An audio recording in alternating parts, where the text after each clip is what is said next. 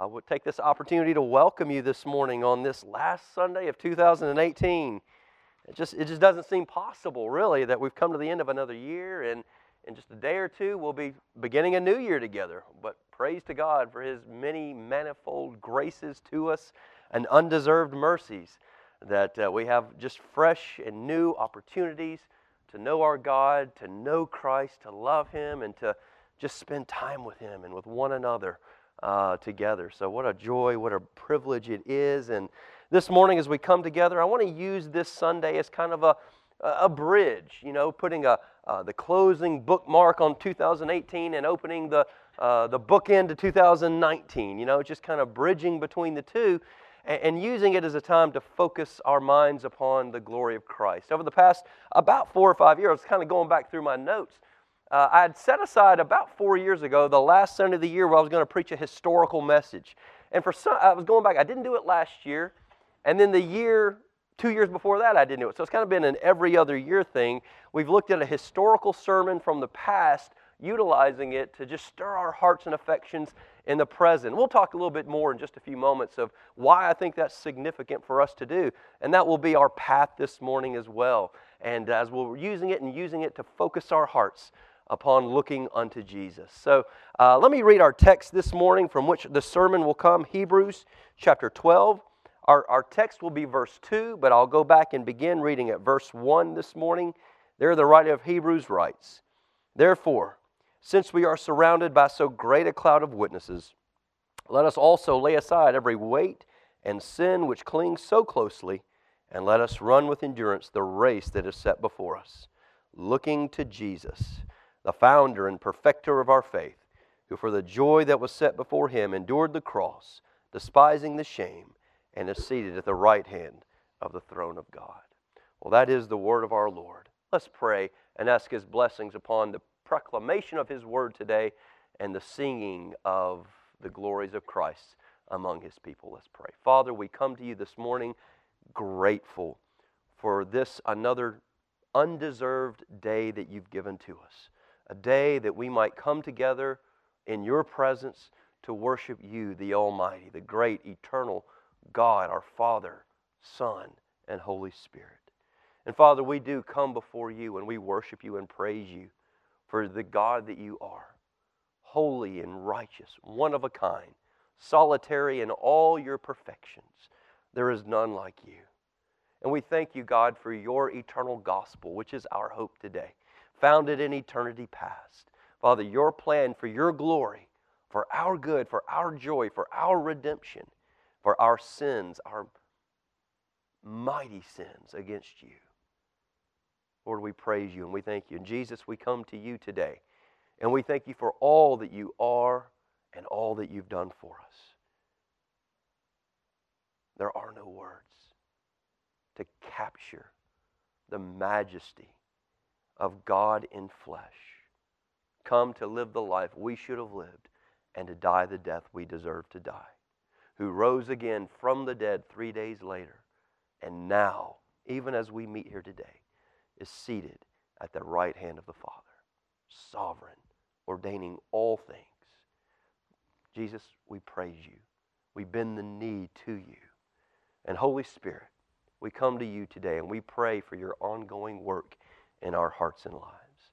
Lord, we wouldn't be where we are today without You, without the Spirit, without Your work of grace upon our hearts, taking out that heart of rebellion, that heart of enmity, that heart of hatred towards God, and putting in a heart of love and affection, of desire. And we pray that what You've begun in our hearts will continue even this day as we consider Hebrews chapter 12, verse 2, looking to Jesus, the founder and perfecter of our faith. God, if we're honest, we minimize really what that means. We may not even fully understand it. And to complicate things, we have an enemy who prances around as an angel of light to deceive us. To deceive us with a fake Christ and an inadequate understanding of what it means to look unto Jesus. So today, would You help us Today, would you whet our appetite to the majesty of Christ? Take where we think we are and show us where you demand we be. Show us, Father, how much more there is to know of Christ and to look unto and to rejoice in the sufficiency of Christ for everything that we will face in the new year. And you are triune God as we sing your praises this morning. Receive our praises. They come from our hearts. Grant us the grace to worship you as you deserve. Meet with us this day. It is in Jesus' name we pray and ask these things. Amen. We're familiar with the phrase. It's significant to us as a church. But the question I think we all have to wrestle with is, how can a person know for certain that they are indeed following the exhortation of the author of the book of Hebrews here? How can they know for sure they're looking unto Jesus savingly? That they have truly been, everything that has set up Hebrews 12:2, everything before it, how can they know that they've been indwelt by the Spirit of God to treasure Christ supremely over everything that the author of Hebrews has already described, and that truly they are living a life of looking unto Jesus? Is the answer to that, well, I'll read my Bible. I'm looking unto Jesus every day. I have a quiet time. Is it enough to say, well, I attend church regularly? I attend a church, and they're constantly using the phrase, look unto Jesus. It's almost like in every sermon, he just can't think of anything else to preach. He just says the application's always the same. I wish he'd get creative. It's always looking unto Jesus. But I attend church regularly, so yes, of course I'm looking unto Jesus. Or might it be, well, there's a tagline in Christianity today, Christ-centered. Well, I'm a Christ-centered individual. I'm all about Jesus. I'm going to talk about Jesus. It's all about Jesus. I am Christ-centered. All of those things are well and fine, but do they capture what the author of Hebrews is talking about? When he describes, let us run with endurance the race that is set before us. That's where we usually stop and we amen that, yes. No. The important part is what comes next. Looking unto Jesus. You can't run the race with endurance without the grace that is looking unto Jesus. That's the important part. Without that, there is no running the race with endurance. You can try. This message this morning was first preached in the 1600s by a man named Issac Ambrose. It was originally entitled, get ready for this, Looking unto Jesus, a view of the everlasting gospel, or the soul's eyeing of Jesus as carrying on the great work of man's salvation from first to last. That was the title. We're going to simply call it a biblical explanation and exhortation of looking unto Jesus. It seems like I set out to do it every year, but for some reason it's been more like every other year. But for the past 4 years, every other year, I've preached a historic sermon from the past on the last Sunday of the year. And I could give you numerous reasons why I think it's significant. I'll give you 3 this morning. Number 1, hearing such preaching connects us to brothers and sisters in Christian history to allow us to make sure we're in the same line. To make sure that over the course of time, we haven't begun to deviate towards a different understanding of Christianity than those who've come before us. A second reason, I think, it helps us to see more clearly into the glories of Christ and the wonders of the gospel, because we're able to stand on the shoulders of giants and see further out than I'm able to see if I'm standing on my own 2 feet. I'm able to see things that maybe I've missed. Maybe in my day, in the day that we live in today, maybe there's things that have been lost about the glories and excellencies of Christ. But by standing on the shoulders of giants, I can see out further into majesty than I would have been able to see on my own. And then a third, it helps us to discern novelties in our day. Every generation of Christian is faced with challenges from their culture, from the day in which they live. And there's always a knee-jerk reaction that says, well, the day that we live in today is far more challenging than those who lived in the 18th century, 17th century, 16th century, 5th century, 3rd century. It's far more challenging. We need to think in ways that they never thought before. And that's a lie. That's a lie from hell. That's Satan prancing around as an angel of light, making us think we're so spiritual and so wise. We are not the first generation of Christians, and we do not have unique challenges. No temptation has taken you, but such as is common to man. These types of sermons from the past are helpful to help expose some of the novelties where we may have added Christ plus something that we intended good to help us to serve Christ, but that is actually an addition to the gospel when the message of the gospel is Christ alone is enough. And I've chosen this particular sermon for two reasons. Number one, it will bless us immensely. Immensely. And if you just heard me say this is a sermon from the 1600s and you've already started to gasp and you're wiggling in your chair ready to leave, just pause and ask God to do something that you don't expect to happen. This sermon will bless you immensely if God will give you ears to hear, me ears to hear. And secondly, it is a very helpful contribution to our ongoing vision for this church of cultivating a church that is simply built on Christ, looking to Jesus. What's the vision for the church? It's Jesus. And I realize that sounds very bumper sticker-ish. But when we hear it as even Ambrose lays it out for us, I hope you get a grasp for maybe I have focused on the wrong things, even in the name of Jesus. But a church that's built on Jesus internally, it changes everything. It changes perception. I think this will be a very helpful contribution to helping us think in those terms, both corporately but also privately. As we begin a new year together, 2019, I have no doubt you'll have your own ideas for how you're going to invest in your spiritual life in the new year. Maybe you're going to have a new reading program, a new Bible study. I mean, whatever. Great. But this will be a helpful contribution to whatever you're thinking of doing. Is it going to accomplish this? Helping me to see Christ more clearly, more beautifully, so that He is everything to me. So my prayer is that today our appetites will be whetted as never before. And that even now you'll pray with me earnestly for God to show us, draw us, satisfy us, captivate us, fascinate us, enliven us with a deeper affection for Jesus Christ. And with that introduction out of the way, how might we understand what the author of Hebrews means when he says, "Therefore, since we are surrounded by so great a cloud of witnesses, let us lay aside every weight and sin which clings so closely."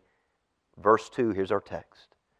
Looking to Jesus, the founder and perfecter of our faith. With the reality of sin, an enemy prancing around as an angel of light who wants to distort that, what's a biblical understanding of it? Well, I'll be reading this morning from Issac Ambrose's sermon, Looking unto Jesus. His introduction to the message is this: the most excellent subject to discourse or write of is Jesus Christ.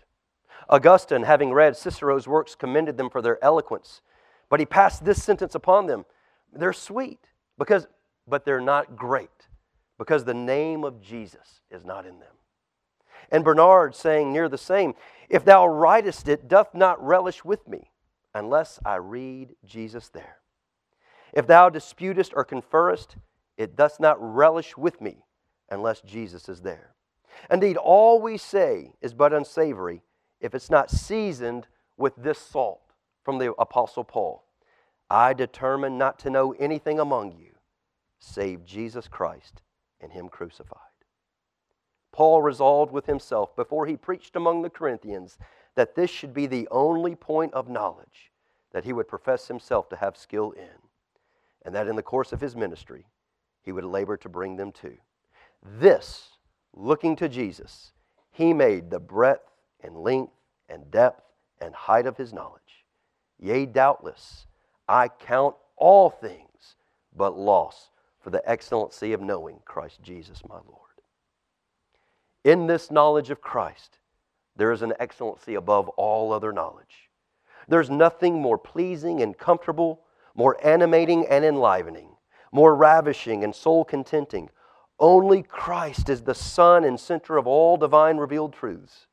We can preach nothing else as the object of our faith, as the necessary element of your soul's salvation, which doth not some way or other either meet in Christ or refer to Christ.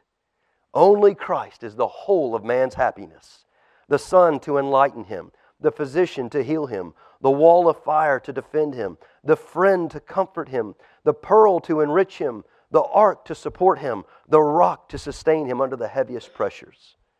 As an hiding place from the wind and a covert from the tempest, as rivers of water in a dry place, and as the shadow of a great rock in a weary land, only Christ is the ladder between earth and heaven, the mediator between God and man, a mystery which the angels of heaven desire to pry and peep and look into. This is a blessed subject indeed. Who would not be glad to pry into it, to be acquainted with it? This, John says, is life eternal, to know God and Jesus Christ whom He hath sent. Come then, let us look on the Son of Righteousness. We cannot receive harm but good by such a look. Indeed, by looking long on the natural sun, we may have our eyes dazzled, our faces blackened. But by looking unto Jesus, we shall have our eyes clearer and our faces fairer. If the light of the eye rejoice the heart, how much more when we have such a blessed object to look upon? As Christ is more excellent than all the world, so this sight transcends all other sights.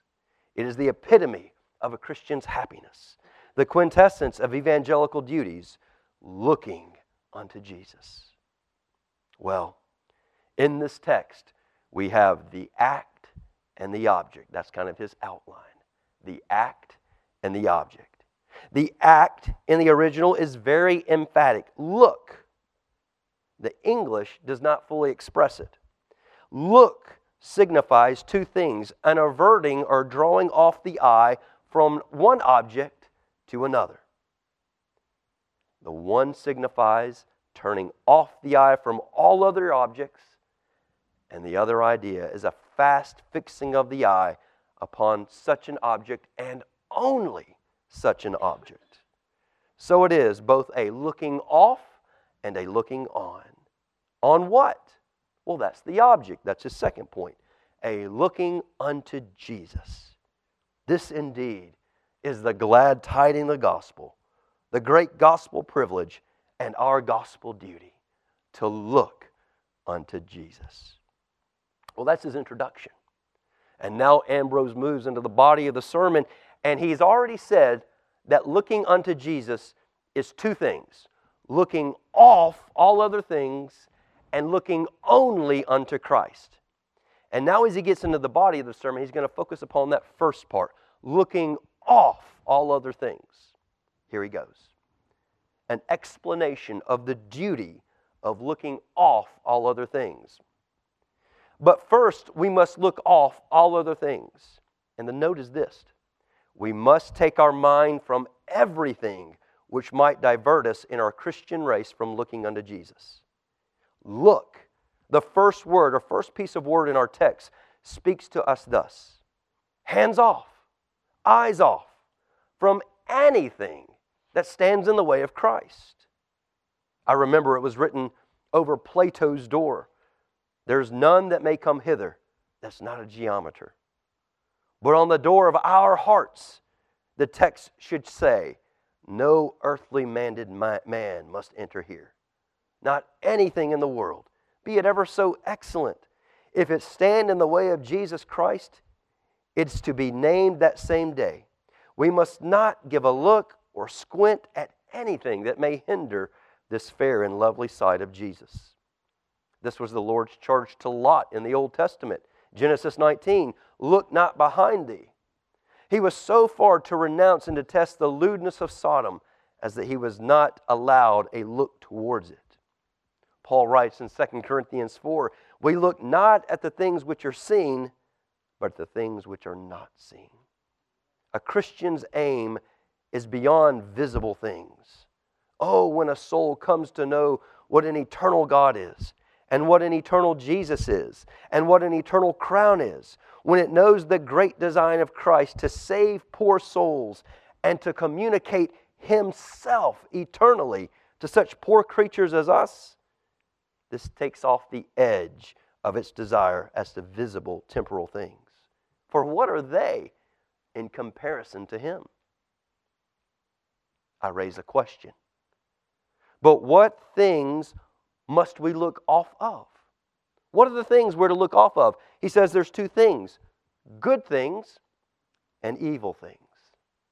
Good things. The apostle tells us of a cloud of witnesses in verse 1, which no question in their season we are to look unto. But when this second object, Jesus Christ, comes into sight, He scatters the cloud away and sets up Jesus Himself centrally. Now, the apostle wills us to turn our eyes from those cloud of witnesses and to turn them to Jesus. If you will indeed see a sight once for all, look to Jesus. Those great cloud of saints, though they be guides to us, yet they're nothing more than followers of Him. Christ is the arch guide. Christ is the leader of them. Look on Him. There is a time when James may say, "Take my brethren the prophets who have spoken in the name of the Lord for an example." But when Jesus comes forth, He says, "I have given you an example above all examples. Be silent, O all flesh, before the Lord. Let all the saints, let all the seraphim cover their faces with their wings, that we may look on Jesus, and let all other good things go." Secondly, we look off not only good things, but evil things. In general, we must look off all things that are on this side of Jesus Christ, and so much the rather if they be evil things. In a simple word, don't miss this, we must look off ourselves. Whether it be sinful self, natural self, or religious self. In this case, we must draw our eyes off of ourselves and onto Jesus. In special, we must look off all that is in the world. And that's what the Apostle Paul commands us under the three headings: the lust of the eyes, the lust of the flesh, and the pride of life. I'll call them pleasures, profits, and honors. So you see what he does there. The lust of the eyes, pleasures. The lust of the flesh, profits. The pride of life, honors that the world bestows upon us. Now listen to what he says about taking our eyes off of these things. We must look off this world in respect of its sinful pleasures. Jude tells us, "Such as are sensual have not the Spirit." We cannot fixedly look on pleasures and look on Jesus at the same time. Do you hear that? We cannot both look on pleasures and Jesus at the same time. Job tells us, "They take up the timbrel and harp and rejoice at the sound of the organ, that spend their days in mirth, are the same that say unto God, Depart from us, for we desire not the knowledge of thy ways. What is the Almighty that we should serve Him? And what profit should we have if we pray unto Him?" We have a lively example of this in Augustine's conversion. He would indeed have had Christ and his pleasure too. He says Augustine was a man of pleasure. He wanted Christ and to hang on to his pleasures. In his orchard, as he tells us in his book of Confessions, all his pleasures past represented themselves before his eyes, saying, "Are you serious? Will you depart from us forever? And shall we be no more with thee forever? O Lord, saith Augustine, turn away my mind from thinking that which they objected to my soul. What filth, what shameful pleasures did they lay before mine eyes? At length, after this combat, a shower of tears came from him, and casting himself on the ground under a fig tree, he cries out, O Lord, how long? How long shall I say, tomorrow, tomorrow? Why not today? Lord, why not today? Why should there not be an end of my filthy life even at this hour? Immediately after this, Augustine heard a voice, as if it had been a boy or a girl singing, "Take up and read." And thereupon, opening his Bible that lay by him, he opened it to Revelation 13. Paul writes, "Let us walk honestly as in the day, not in rioting and drunkenness, not in chambering and wantonness, not in strife and envying, but put ye on the Lord Jesus, and make not provision for the flesh, to fulfill the lust thereof." Further than this sentence I would not read, neither indeed was it needed, for presently it was as if God was pouring light into my heart. All of the darkness of my doubt and confusion fled away. His eyes were from that moment taken off pleasure and forever set on Christ.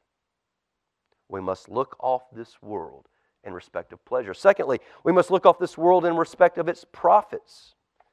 A look on this keeps off our looking unto Jesus.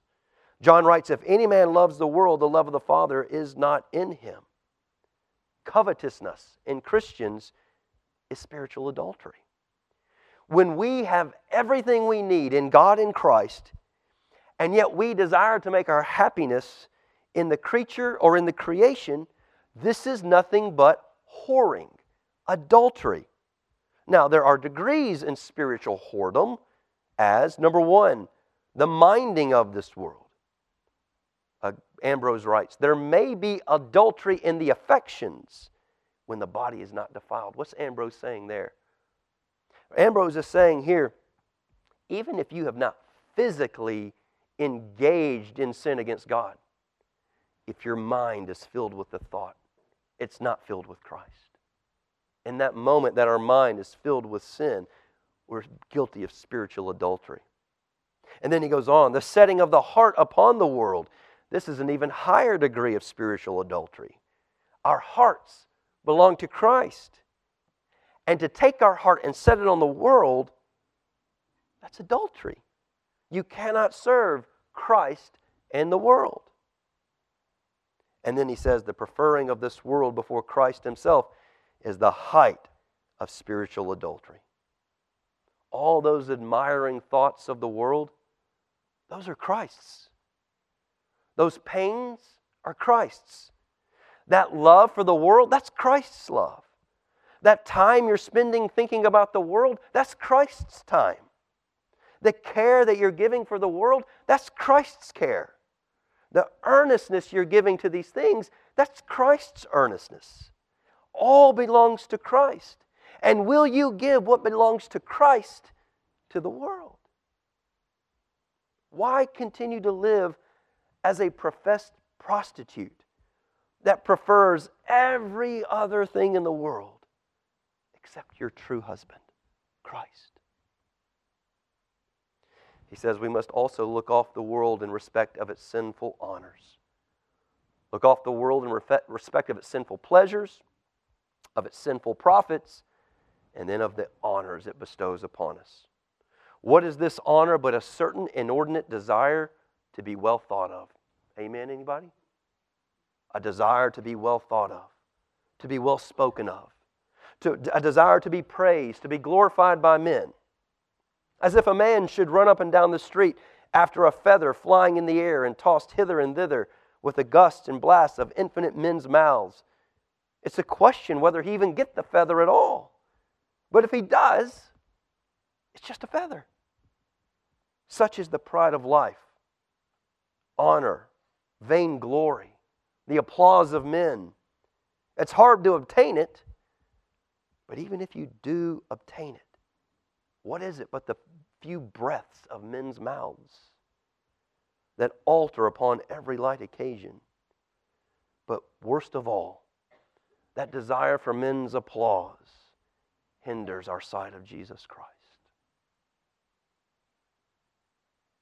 Why must we look off everything that diverts our looking unto Jesus? 6 reasons. Number 1, because we cannot look fixedly on Christ and such things together at one time. The eye cannot both simultaneously look up and down. Let me pause here in the sermon. Try it. Try to look up and down at the exact same moment. One eye this way, one eye this way. Impossible. This is the point. We cannot look on Jesus Christ and simultaneously things. No man can serve two masters, Jesus says.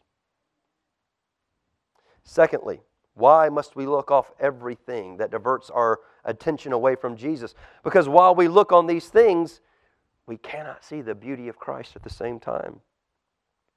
Suppose you take a squint look at Christ. Maybe in your quiet time, you squint and you see Christ. Well, then you walk away and you have a direct look on other things. Christ will be of no esteem. This was the voice of sinners concerning Christ. He hath no form, no comeliness. When we see Him, there's no beauty that we should desire Him. Indeed, beauty is the attraction of the soul. The soul must set a beauty in that which it lets out itself into desiring. But our wishing looks on other things, making Christ low and contemptible by comparison. If you only squint at Christ for a few minutes in the day and spend the rest of the day looking at the things of the world, which one are you going to find more stunning and beautiful?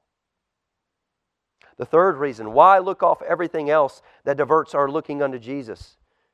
Because all other things in comparison are not worthy a look. They are but as vile things as under things, as poor and low and mean and base things in comparison of Christ. Paul says, I count all things but loss, all things, for the excellency of the knowledge of Christ. I count them but dung, that I may win Christ. Some translate the word dung chaff, others dog's meat, others excrement, others dung. All agree. The point is this. They are things that men usually cast away with indignation. We don't want them. Number 4, why must we look off all other things? Why does it divert us away from Christ? Number 4, because of the very law of marriage. Think about your own marriage as Ambrose speaks here. Genesis 2, therefore shall a man leave father and mother and cleave to his wife. In salvation, the Lord Christ marries Himself to the souls of His saints. Hosea chapter 2, I will betroth thee unto me forever. I will betroth thee unto me in righteousness and in judgment and in loving kindness and in mercies. And for this cause, the soul must forsake all and cleave unto Christ, as married wives do. We must leave all for our husband, the Lord Jesus. That makes sense, doesn't it? Number 5, why must we look off everything that diverts our attention away from Christ? Because Christ is jealous. Jealousy is a passion in the soul that will not endure sharing in the object beloved. The woman that hath a jealous husband must leave all her other companions. If she cast any look or glance after them, the husband will rage with jealousy. Christians, our God is a jealous God. Our Christ is a jealous Christ. He cannot endure that we should look on any other things so as to lust after them. And then a 6th reason.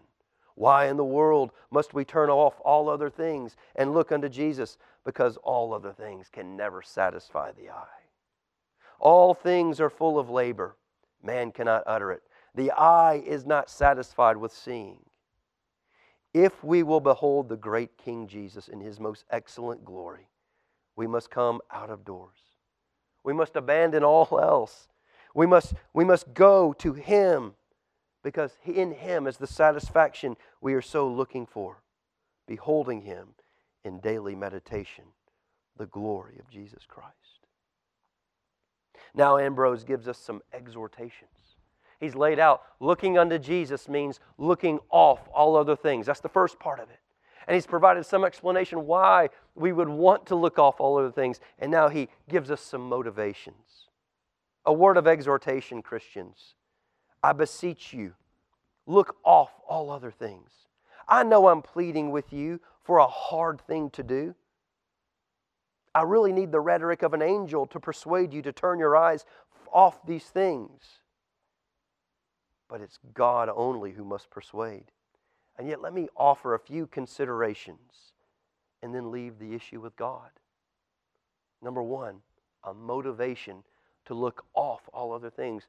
Consider the difference between all these objects and Christ. Christ is a real, solid, substantial, glorious thing. All other things are temporary, fading things, but Christ is an enduring substance. The same yesterday, today, and forever, which is, and which was, and which is to come. All other things are thorns, vexations of spirits, but Christ is full of joy and comfort, a most ravishing object, all composed of loves, or altogether lovely. Who would make it his business to fill his jars with pebbles when he can have pearls and gold and silver or precious things? What? Must you look off your sins? Why, see before you the grace of the Spirit of Christ. Must you look off your idle sinful company? See before you the fellowship is with the Father and with His Son, Jesus Christ. Must you look off your pomp and glory? See before you the privilege of adoption. You shall be called heirs and sons and daughters of God, heirs and joint heirs with Christ. Must you look off worldly riches? See before you the riches of Christ. Must you look off sinful pleasures? See before you the fullness of joy at Christ's right hand, for in Him are pleasures forevermore. Must you look off your own righteousness? Look at the righteousness of Christ. Oh, what a vast difference there is between these objects and between Christ Himself. Secondly, another motivation. Consider Christ looked off heaven and heavenly things for you. How much more should you look off earth and earthly things for Him? Christ left the glory, the company, the pleasures of paradise for you. He made Himself of no reputation. He nothinged Himself, as it were, for you. Oh, let that melting love win you to Him and wean you off all other things. Two more motivations He gives. Consider how short your time is in this world. This is the argument of the Apostle Paul. 1 Corinthians 7, because the time is short, therefore let us use this world as not abusing it. Therefore let our hearts be taken off these things, yet for just a few more days you shall be here, and then no more. Time passeth on. Many hundred diseases are ready to assault you. You that are hearing, talking, and walking, you will very shortly be carried on men's shoulders and laid in the dust, and there left to the worms and darkness and corruption. You're already almost there. You've only got but a few more days, maybe a few more months, maybe a few more years. But then, what is it once they are gone? What does it profit a man if he gains all of this and he loses his soul? And then finally, the motivation part. Consider the great account that upon your death you will give to God for all earthly things. It is the sin of most of the sons of men to look on creature comforts, but they consider not the account that we're going to have to give before God for treasuring them more than Him. Oh, Christian, here is a prevailing motive to take off your eyes. Consider the account you must give to God. What if you were to die now and go the way of all flesh, and then to make up your reckoning? What good would it do to you to remember all the contentments and pleasures you once enjoyed upon the earth? If the factor, after many years spent in foreign countries, at last returns home with this bill of accounts, oh, it will be a sad reckoning. If the bill of God comes in and you've spent all of your time gazing and looking upon earthly things. So Ambrose has explained the first part of looking unto Jesus, looking off all other things. He's exhorted us and motivated us to do so. And Ambrose, this is one of the reasons I love this sermon. Let me give you some direction how to do this. Number one, every day study more and more the vanity of the creature. Read over the book of Ecclesiastes. Maybe as we're entering into a new year, maybe you want to earmark this as Ambrose's counsel. Read the book of Ecclesiastes. It is enough that through the assistance of Christ to teach you the vanity of the creatures. A serious and fruitful meditation of the book of Ecclesiastes, vanity of vanities, says the preacher, vanity of vanities, all is vanity. What work might that word make in your hearts? Men usually look on these things through some false glass at a distance, which makes them seem so admirable. But if they could see them truly in themselves, oh, how nothing they would be. Or if they could see those things in comparison to Christ, oh, how vain they would be. Honors and greatness in that respect would appear as bubbles. Pleasures and delights in that respect would appear as shadows. So, how to look off other things? Number one, study more and more the vanity of this world and this creature. Number two, converse little with any evil thing this side of Christ. Have as little to do with the world, the sinful pleasures, profits, riches, manners of it as you possibly can. The less, the better. Things of this world have a gluttonous quality. Amen? If you let the heart lie anywhere, any while amongst them, your heart will cleave to them.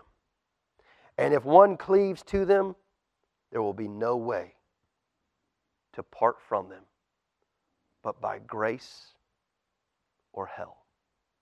Man, that's staggering.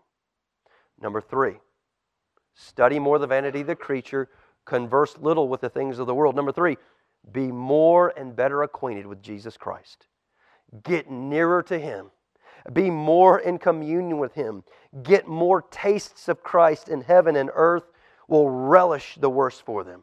Oh, when I look on Christ and consider that He was the Lord of heaven and earth, who put Himself into so poor and low a condition merely for the redeeming of His elect, how should this but deaden my heart to the world? I count all things but loss for the excellency of the knowledge of Christ Jesus my Lord, and do count them as dung, that I may win Christ. Well, if Christ be in view, then likewise for us, all the world will be dung and dross and loss in comparison. The glory of Christ will darken all other things in the world. Do you believe that? If not, we've not seen Christ clear enough. Number four, set before us the example of such saints who accounted themselves pilgrims and strangers upon the earth. This is like read Christian biography, read sermons of people from the past. Look at how others have trekked this. The apostle gives you a catalog of such who confessed that they were strangers and pilgrims on the earth. See how they were used. They were stoned and sawn asunder, were tempted, were slain with the sword. They wandered about in sheepskins and goatskins, being destitute, afflicted, and tormented. Who were these? They were they of whom the world was not worthy. Oh, when you read how joyfully these servants of the Most High went through their wilderness conditions, I would think, fix your eyes and your heart upon them as an example. Number five, another way to how to look off other things. Go into your meditation on heaven and stay there a while. Just go think about heaven, biblically, scripturally.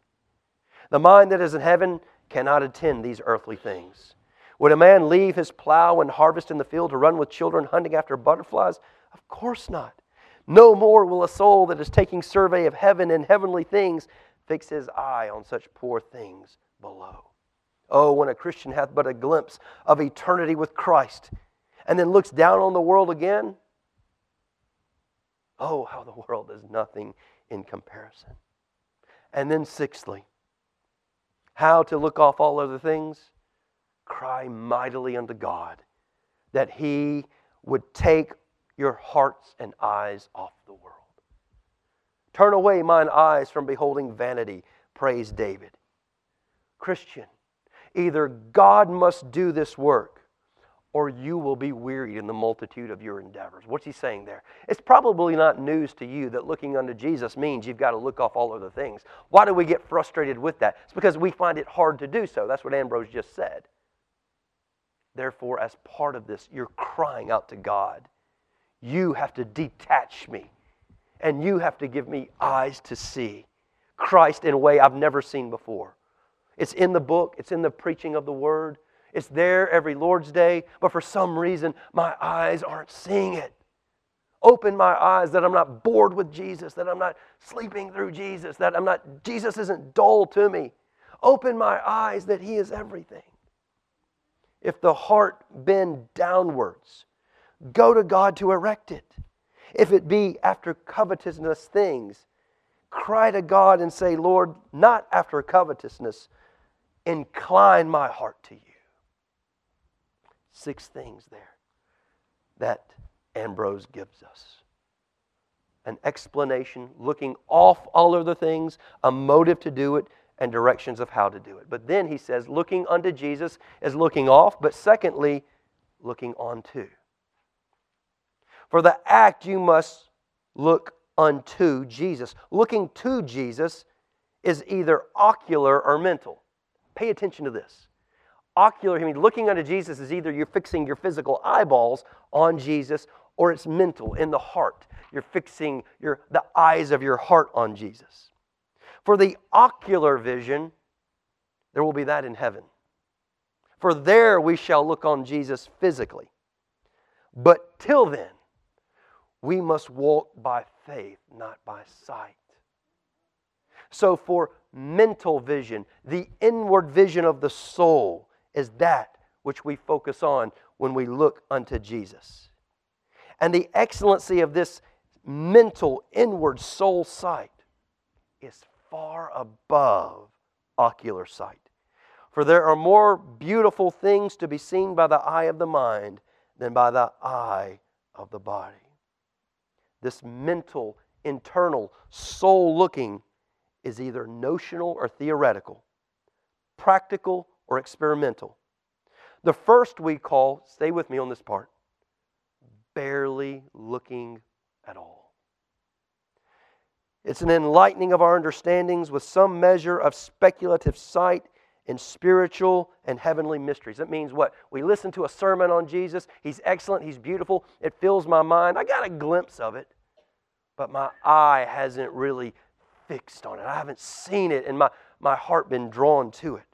The second we call the look of our mind and heart, whereby we not just see spiritual things, but we're affected with them. We desire, we love, we believe, we rejoice, we embrace, we throw everything off because I must have that. And this was the look that Paul longed for when he prayed in Philippians 3, that I may know Him and the power of His resurrection. Let me pause there. This is where I said at the beginning, we're familiar with looking unto Jesus, but do we really understand what looking unto Jesus is? Simply opening your Bible or hearing a message on looking unto Jesus is not enough. That's not. It is a soul that has been captivated, a heart that sees Him and loves Him and treasures Him and desires Him and believes Him and embraces and throws everything off, and He is everything to me. That's what we're talking about, looking unto Jesus. Back into the sermon. That's the action. Looking unto Jesus, looking off, looking unto, in a way that we're affected by it. Secondly, what's the object? The object is Jesus. The most blessed object that the eye of the mind could ever fix upon. Of all the objects under heaven, Jesus has preeminence in perfection, and therefore He should have preeminence in our hearts. It is He that will make us most happy when we possess Him. And we cannot but be joyful to look upon Him. This object, Jesus, is comprehensive. In Him are the fullness of the offices of Christ. In Him are two natures, God and man. In Him are the qualities and the excellencies of the God-man. Oh, what a variety of sweet matter is in Jesus.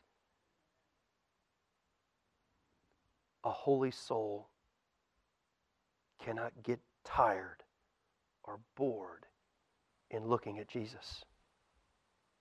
We know that looking at one thing over and over quickly tires us or bores us, right?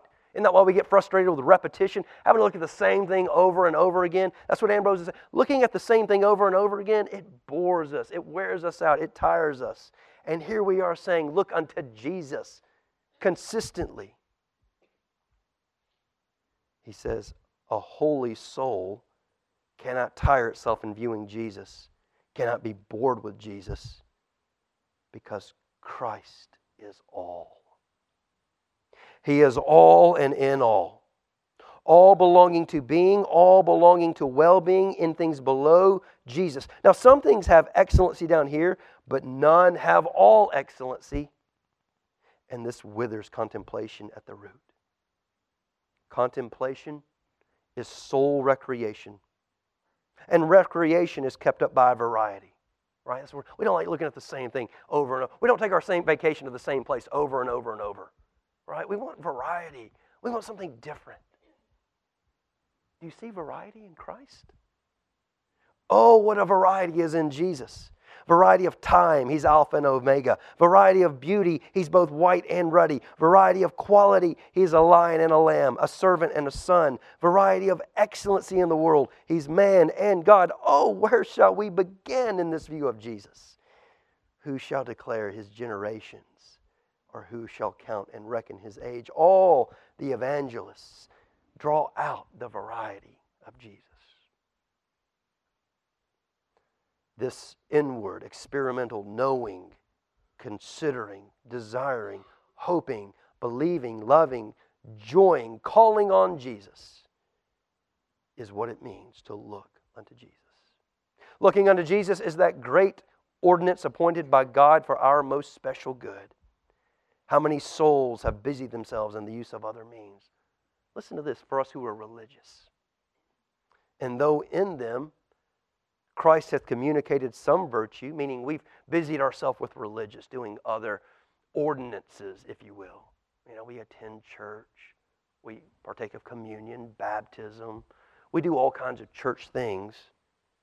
We busy ourselves with those and miss the most important ordinance of God, looking unto Jesus.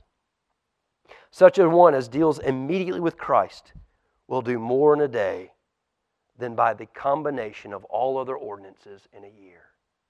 Do you hear what he's saying there? What's more important than all of our religious activity? Looking unto Jesus. And the promise is looking unto Jesus will produce all those things out of our love and affection for Him. Looking unto Jesus is the act. But how? It is such a look as includes knowing and considering and desiring Jesus and hoping in Jesus and believing Jesus and loving Jesus and rejoicing in Jesus, enjoying Jesus and conforming to Jesus. It is such a look that stirs up our affections for Him. Such a look as leaves a quickening and an enlivening effect upon the Spirit. It's a look that works us into a warm affection, raised resolution, a holy and upright conversation. What he's saying there as we begin a new year. You've probably got this year, I want to be more effective in sharing the gospel with my family. I want to be more faithful in my Bible study and my reading of God's Word. I want to be more diligent in prayer. Do you hear what he's saying here? There's two ways to go about those things. You can on January 1st launch out, pull up your bootstraps, and go do it as best you can. Or, and you'll have the same results as you've always had.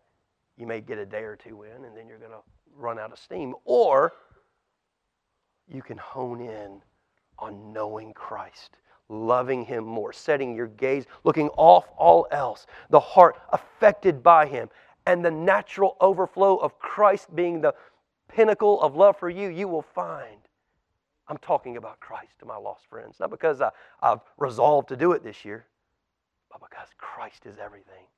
I find myself praying, not because I've been so diligent this year. I'm better in 2019 than I was. It's because communion with Christ is more important to me than even a meal. I'll skip a meal because fellowship with Christ is more important. Time in the Word, I'll go and spend time here because every page is about knowing Christ. Do you see what Ambrose is getting at here? We can fill our calendar with all kinds of religious ordinances and duties. But if you do them without the ordinance, looking unto Jesus,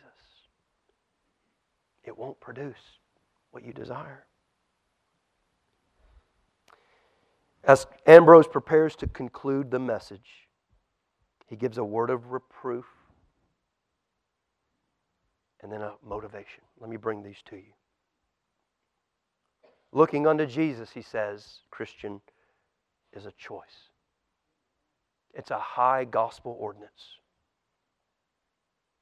Oh, how this should reprove thousands of us. How many of them are there that do not mind this duty? He talks about, I'm going to skip this part, the ungodly, who they neglect this duty of looking to Jesus. And he talks about wise because their soul is in darkness. But in the midst of talking about the unbeliever, he brings up us, the professed believer. He says this, now I speak not only of the Indian and other savages of the unchristian world whose souls are in darkness, but I speak also of us, the church, who live within the paradise of the Christian church. Please don't leave me here. I speak within the paradise of the Christian church that have nothing to distinguish them from the Indian miscreants or the savages, but an outward conformity of religion. Why, alas, these are those that the Lord complains of. They have eyes and see not. My people have forgotten me days without number. What are you saying there?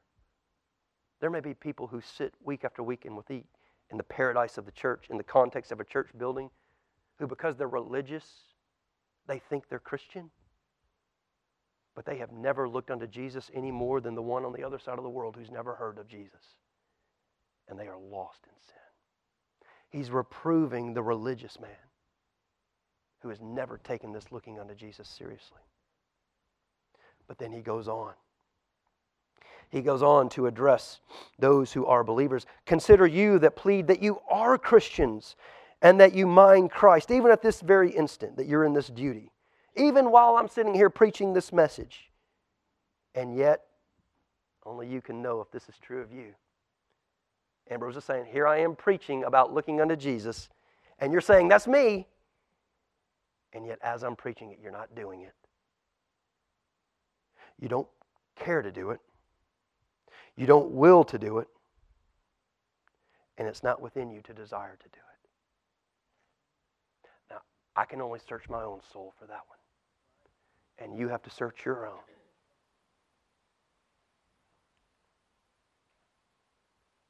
This is whom Christ spake in Matthew 7. Many will say to me in that day, Lord, Lord, have we not prophesied in thy name? And in thy name have cast out devils, and in thy name done many wonderful works. They will plead on that last day as they plead now. But for all that, you know the answer. I never knew you. Depart from me, ye that work iniquity. If that's you this morning, surely Christ will say to you one day, I know you not. I was a stranger to you upon the earth. I could not even have a single eye from you. But when your lazy, idle spirit found it important to do so, now out of my sight, I will never own you, nor look upon you more. Ambrose goes on to give just a couple of exhortations. Oh, Christian, that I could persuade your heart to look unto Jesus. I ask you, is Jesus not worthy of this? Why then are your thoughts no more upon Him? Why are not your hearts continually with Him? Why are not your strongest desires and daily delights in and after the Lord Jesus? What's the matter? Will not God give you leave to approach this light? Will He not suffer your souls to taste and see? Why then are these words even in the text? Look unto Jesus. Why then doth He cry and double His cry? Behold me and behold me. Oh, vile hearts, how delightfully and unweariedly can we think of vanity? How freely and frequently can we think of our pleasures? Christians, this should humble us and cast down our hearts that we have in them no more of Christ. Oh, turn your thoughts from all earthly vanities. Bend your souls to study Christ. Habituate yourselves to such contemplation as in the next use I shall present them. And let not those thoughts be seldom or cursory, but settle upon them, dwell there, bathe your soul in these delights. Drench your affections in those rivers of pleasures, or rather in the sea of consolation. Oh, tie your soul in the heavenly galleries. Have your eyes set continually on Jesus Christ. Well, these are His motives. Consider your look on Jesus. It will maintain your communion with Jesus. Motives to look unto Jesus. It will maintain your communion with Jesus. Is not communion with Jesus very heaven aforehand, right? Heaven is about fellowship with Christ. Looking to Jesus here and now is heaven aforehand. Hereby we enjoy His person and all the sweet relations to His person, His death and all the saving fruits, privileges, and influences of His death. Hereby we are brought into Christ's banqueting house, held in His galleries, His banner over us being love. By looking unto Jesus, we are carried up into the mount with Christ, that we may see Him, as it were, transfigured, and may say with Peter, Master, it is good for us to be here, and let us here build tabernacles. Oh, it's a happy thing to have Christ dwelling in our hearts and to lodge in Christ's bosoms. Secondly, he goes on, consider that your daily necessities call for a frequent looking upon Jesus. Are you needy this morning? Do you have need as we enter into the new year? The answer is looking to Jesus. He says, you have need of Christ. You have need that He pray in you, and need that He pray for you to your Heavenly Father. You have need that He work in you, and you have need that He work for you before the Father. You have need that He present you and blameless before the Father. There's not a moment in your life wherein you don't stand in continual need of Christ. Will a hungry man forget his bread? No. Can the heart that pants for thirst forget the river? Can a man in bondage forget the idea of freedom? Oh, then, let your necessity drive you to Christ. Let it remind you of Christ, of your need for Him. Is He not the fountain that supplies all wants? Christian, consult your own experiences when you look up to Jesus and lean on Jesus. Are you not at that moment at your best rest?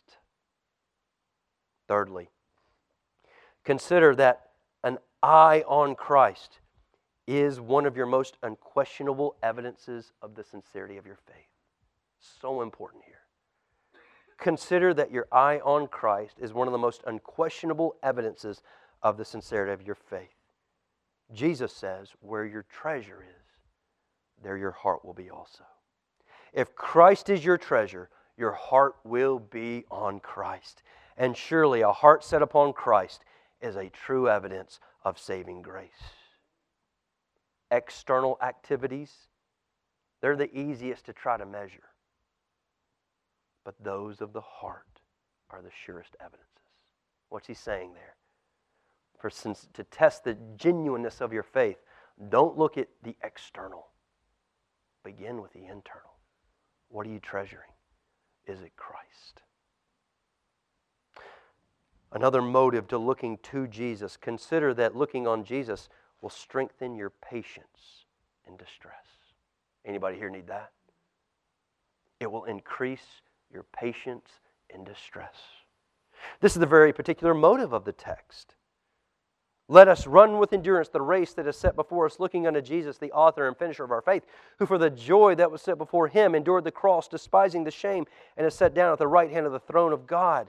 For consider Him that endured such contradiction of sinners and distress against Himself, lest you be worried and faint in your own minds.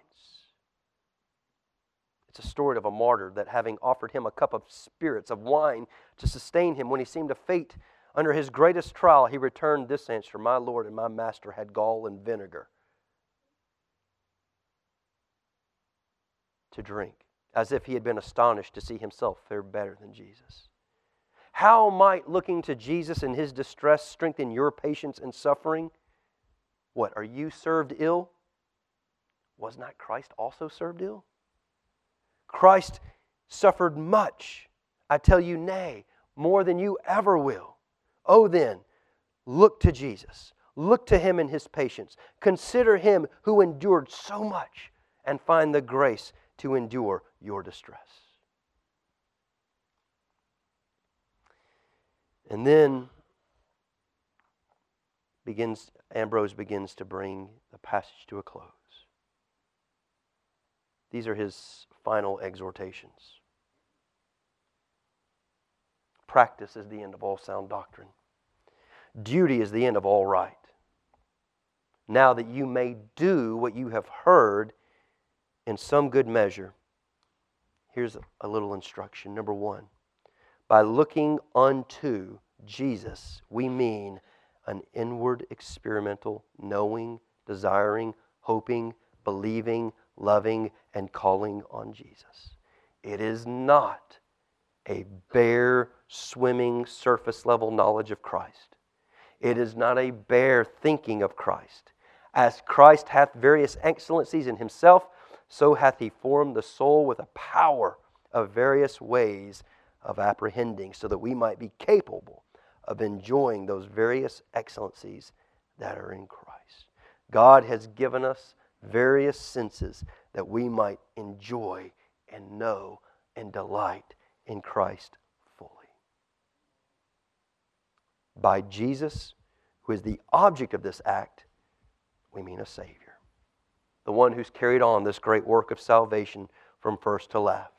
In that eternity before all time until creation. In the creation, the beginning of time until His first coming. In the first coming, the fullness of time until His coming again.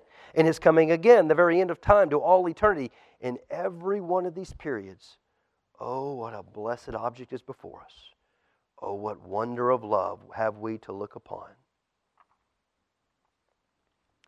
And then His final exhortation.